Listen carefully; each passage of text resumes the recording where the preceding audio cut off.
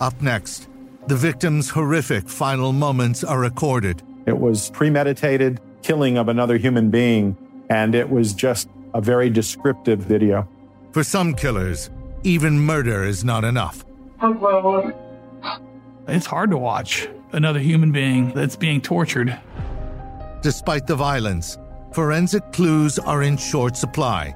It's a constant process of trying to think ahead and where the case may take us. But the killer's video ultimately provides justice for his victim. Him spending the rest of his life in jail, having to reflect daily on why he's there, will be the torture that he deserves.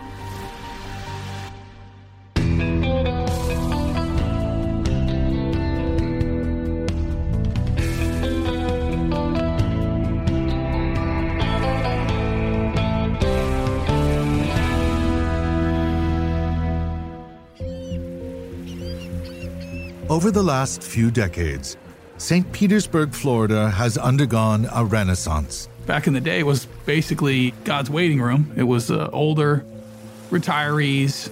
It has now grown. They're trying to mimic the bigger cities like Tampa. Away from the waterfront are modest working-class neighborhoods.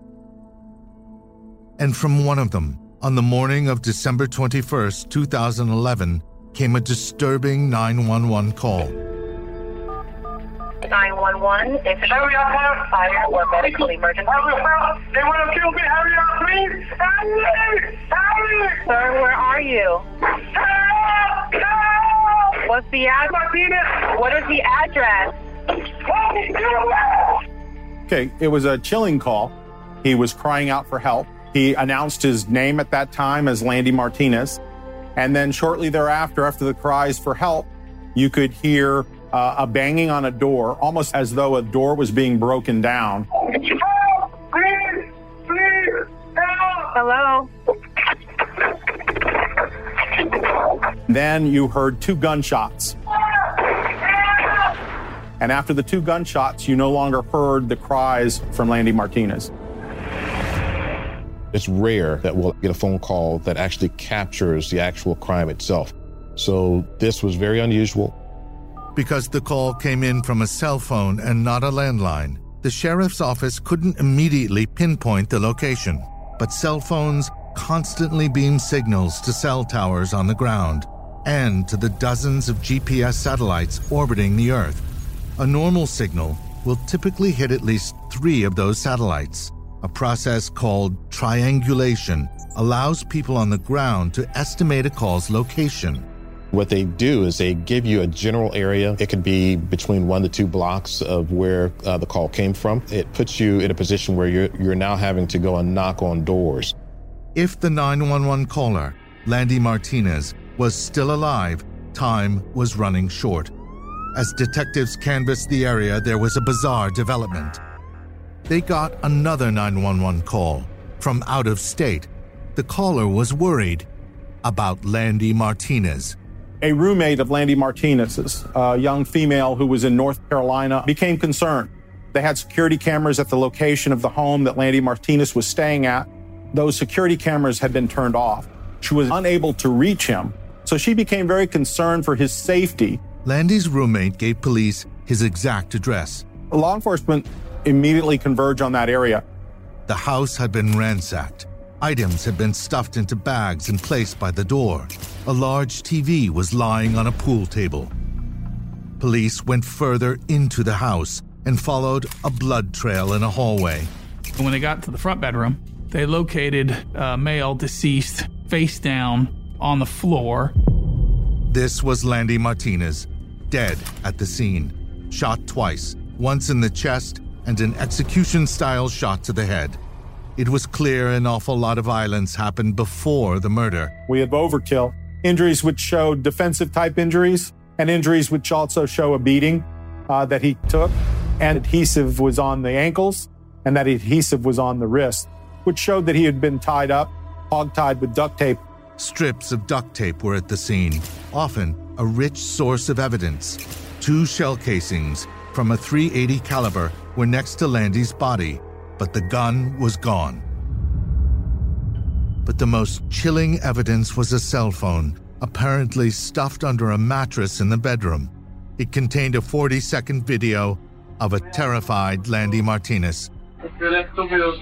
We listened closely to that tape, and there was a lot of background noise. There was the running water. He was speaking in Spanish, so it was a little difficult to determine exactly what cries he was making, what he was saying. Robbery was clearly not the primary motive. Someone wanted Landy Martinez dead and wanted to make sure he suffered first. I've done a lot of cases. I don't think I've ever seen one so heinous, or at least one that we could look at, one that we could actually see, one we could hear.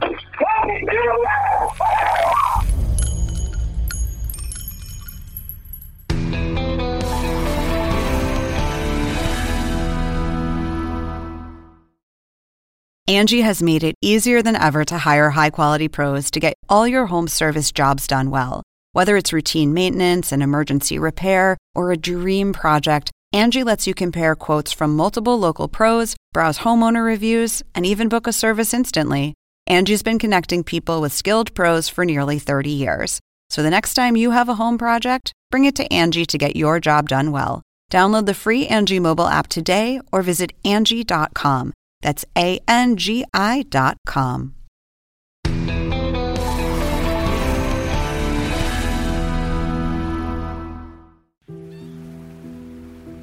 Landy Martinez was just a child when he emigrated with his parents from Cuba to South Florida. After graduating from high school, he moved to St. Petersburg, where he rented a room from a married couple and took a job at an assisted living facility. He was the entertainment director. He had a passion for the elderly.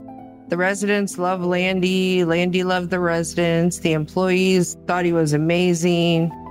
He would just do a lot for all the residents and help out where he can, anywhere he can. Landy's friends and family couldn't fathom anyone wanting to kill him. I turned on the news and Landy was plastered all over the news and the murder, and I believe I screamed. I'm not quite sure. For detectives, Landy's 911 call held a vital clue. They want to kill me. Hurry up, please. Hurry! He says they, and that really stood out because that's letting us know that this is not just one person who did this to him, that there's more than one person in that house. Landy's housemates had solid alibis for the time of the attack. People in the neighborhood reported seeing two unfamiliar young men the morning of the murder, but could provide little detail. Detectives now turned to the duct tape the killers used to bind Landy's legs and wrists. Duct tape is actually a cloth tape that's comprised of a polyethylene resin on one side and a rubber-based adhesive on the back side. The smooth side is an easier surface for us to try to obtain a print. The smooth side was processed using magnetic powder comprised of iron and pigment particles that adhere to finger oils. One fragment of the tape contained a partial print, but it was not enough for an identification. The victim was in the shower. With the shower being run, water on the victim, the tape got wet. Could that wash away a print? Most definitely. The sticky side of the tape was processed using a liquid form of magnetic powder, but again, no prints were found. The lab even processed several pieces of tape that had been stuck together by using liquid nitrogen, which is normally stored at more than 300 degrees below zero. Anything it touches freezes on contact. So what that does is actually freezes the adhesive powers of the tape and allows us to pull it apart for a very brief moment of time. Magnetic powder was applied to strips of separated tape, but this process also came up empty. This was a setback, but text messages sent from Landy's cell phone were providing more and more information. Those messages were sent shortly before the murder to a man named Jonathan Galatia. Landy had a new boyfriend by the name of Jonathan. We knew that they had been together for a couple of weeks, but we don't know whether or not this is a good relationship or bad relationship. In those text messages, Landy implied that he was breaking up with Jonathan and was reuniting with an old boyfriend named Jose Adame. Perhaps Jonathan was upset the way it had terminated, and in a heat of passion moment, had decided to take the life of Landy. Obviously, a scorned lover is something to consider in a homicide investigation as possibly the perpetrator. Detectives located Jonathan at his home about an hour north of St. Petersburg. He told them that the day of Landy's murder, he returned home after working a midnight shift around 7:30 a.m. and didn't leave his apartment. His cell phone seemed to back him up. They were able to get data from that cell phone and determined that the phone at the time of the crime was bouncing off a cell tower 60 some odd miles outside of St. Petersburg. In our minds, that cleared him as our suspect. Jonathan told detectives a strange story. He said that Landy's texts from the morning of the murder, messages in which Landy implied he was breaking up with Jonathan, directly contradicted a phone conversation the two men had the night before. In that call, Landy expressed his deep affection for Jonathan. And now he's seeing this text message saying that he wanted to go back with Jose. It's like, after the conversation that we had last night, where's this coming from? The one person who might know was Landy's ex-boyfriend, Jose Adame. Detectives needed to speak to him, but no one had any idea where he was.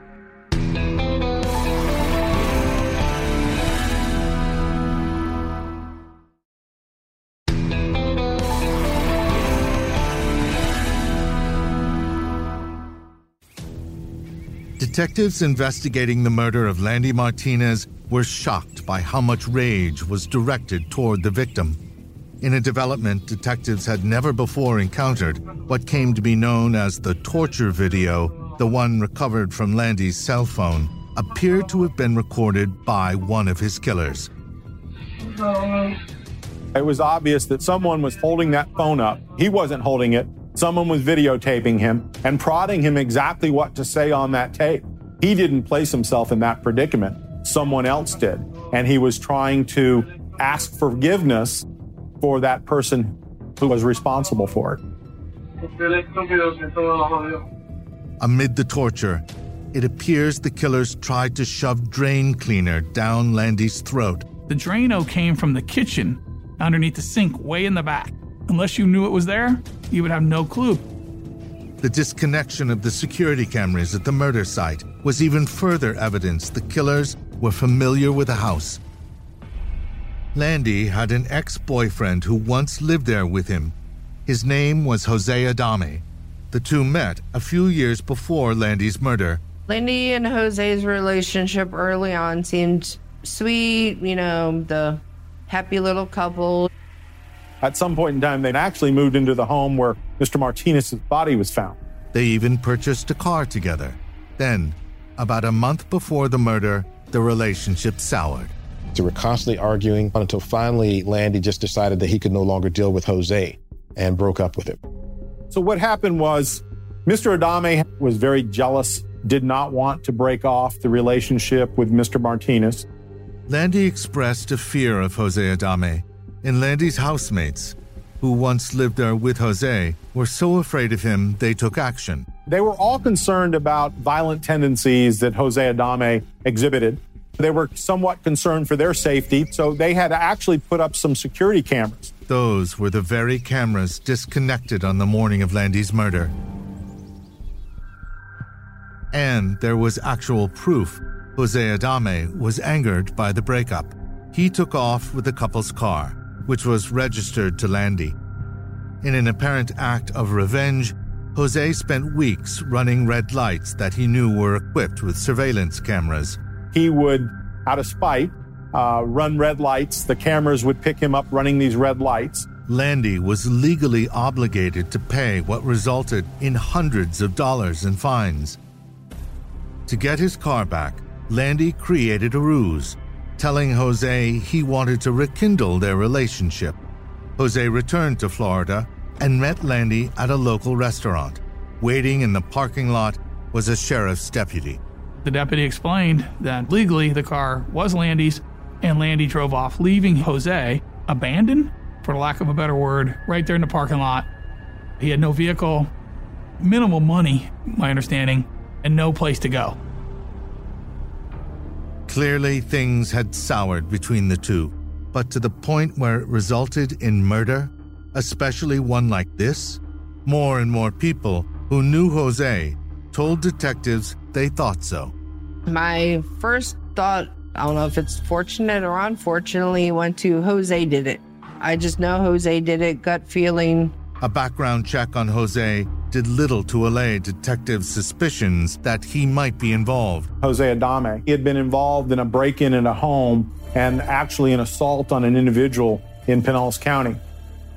But if Jose killed Landy Martinez, detectives would need more than mere suspicions that he was capable of this level of violence. With where we are today as a society, juries want 7 nuns, 3 videos, DNA, and 14 confessions. So the more evidence you have in any investigation, especially today, especially with how society is, you're much better off.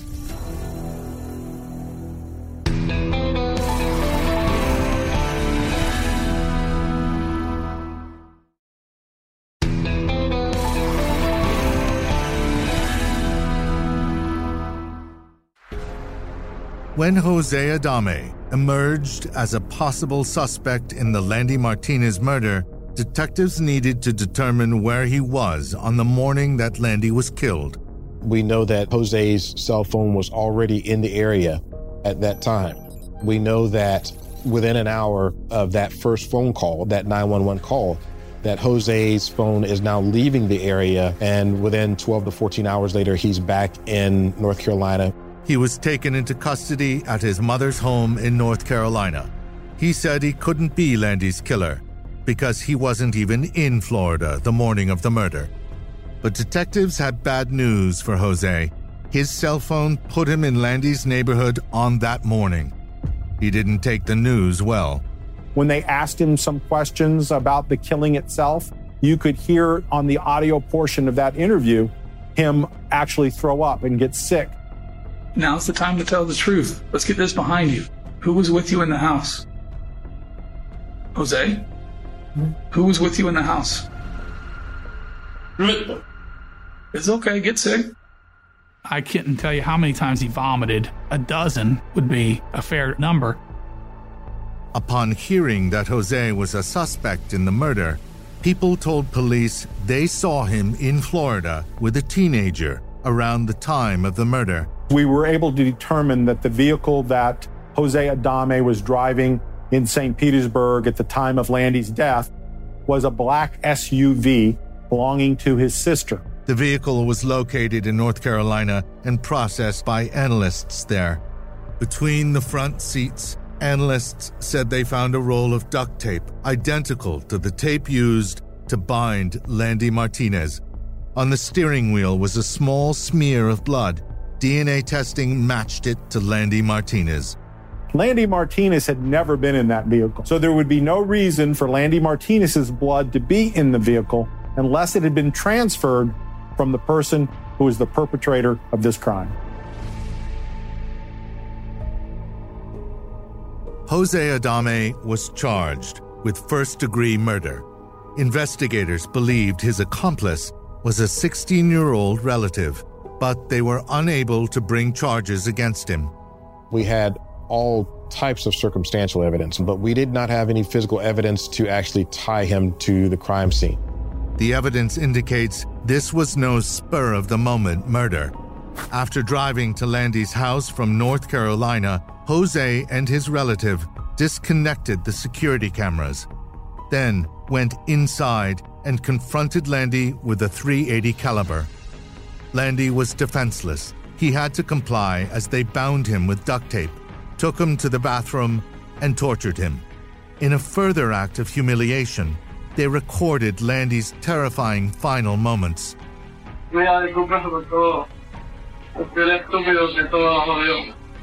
Landy is pleading for his life in Spanish. It basically translated to, everything is my fault. Jose is the best. Jose had nothing to do with our breakup in our relationship. It's all me. It was obvious that he was being rehearsed. He was being coached to say those things in order that his life might perhaps be spared. As Jose and his relative ransacked the house. Authorities believe Landy got free of the duct tape and made a break for it. He grabbed his cell phone, locked himself in the bedroom, and called 911. Help! Please! Help! The killers broke down the door and killed him with 2 shots from the .380. Even veteran investigators were shocked by this crime. The pain, the suffering he caused of another human being, the pain, the suffering he caused of Landy's family and friends deserved him to be locked up for the rest of his life. In July of 2016, Jose Adame was convicted of first-degree murder and sentenced to life in prison without parole, all on the strength of evidence he created. His cell phone exposing his location, Landy's blood in his vehicle, the same type of duct tape in that vehicle and at the crime scene. Multiple indications that the killer was familiar with Landy's house, but what finally exposed him was a desire for revenge so strong that murder was simply not enough. Without the forensic evidence in this case, no one would have been charged and or convicted of the homicide of Landy. Jose Adame is a jealous, spiteful, young, immature individual. If he couldn't have Landy Martinez, no one was going to have Landy Martinez. And he wasn't going to only be happy with that, but he was going to humiliate and torture and eventually kill Landy Martinez.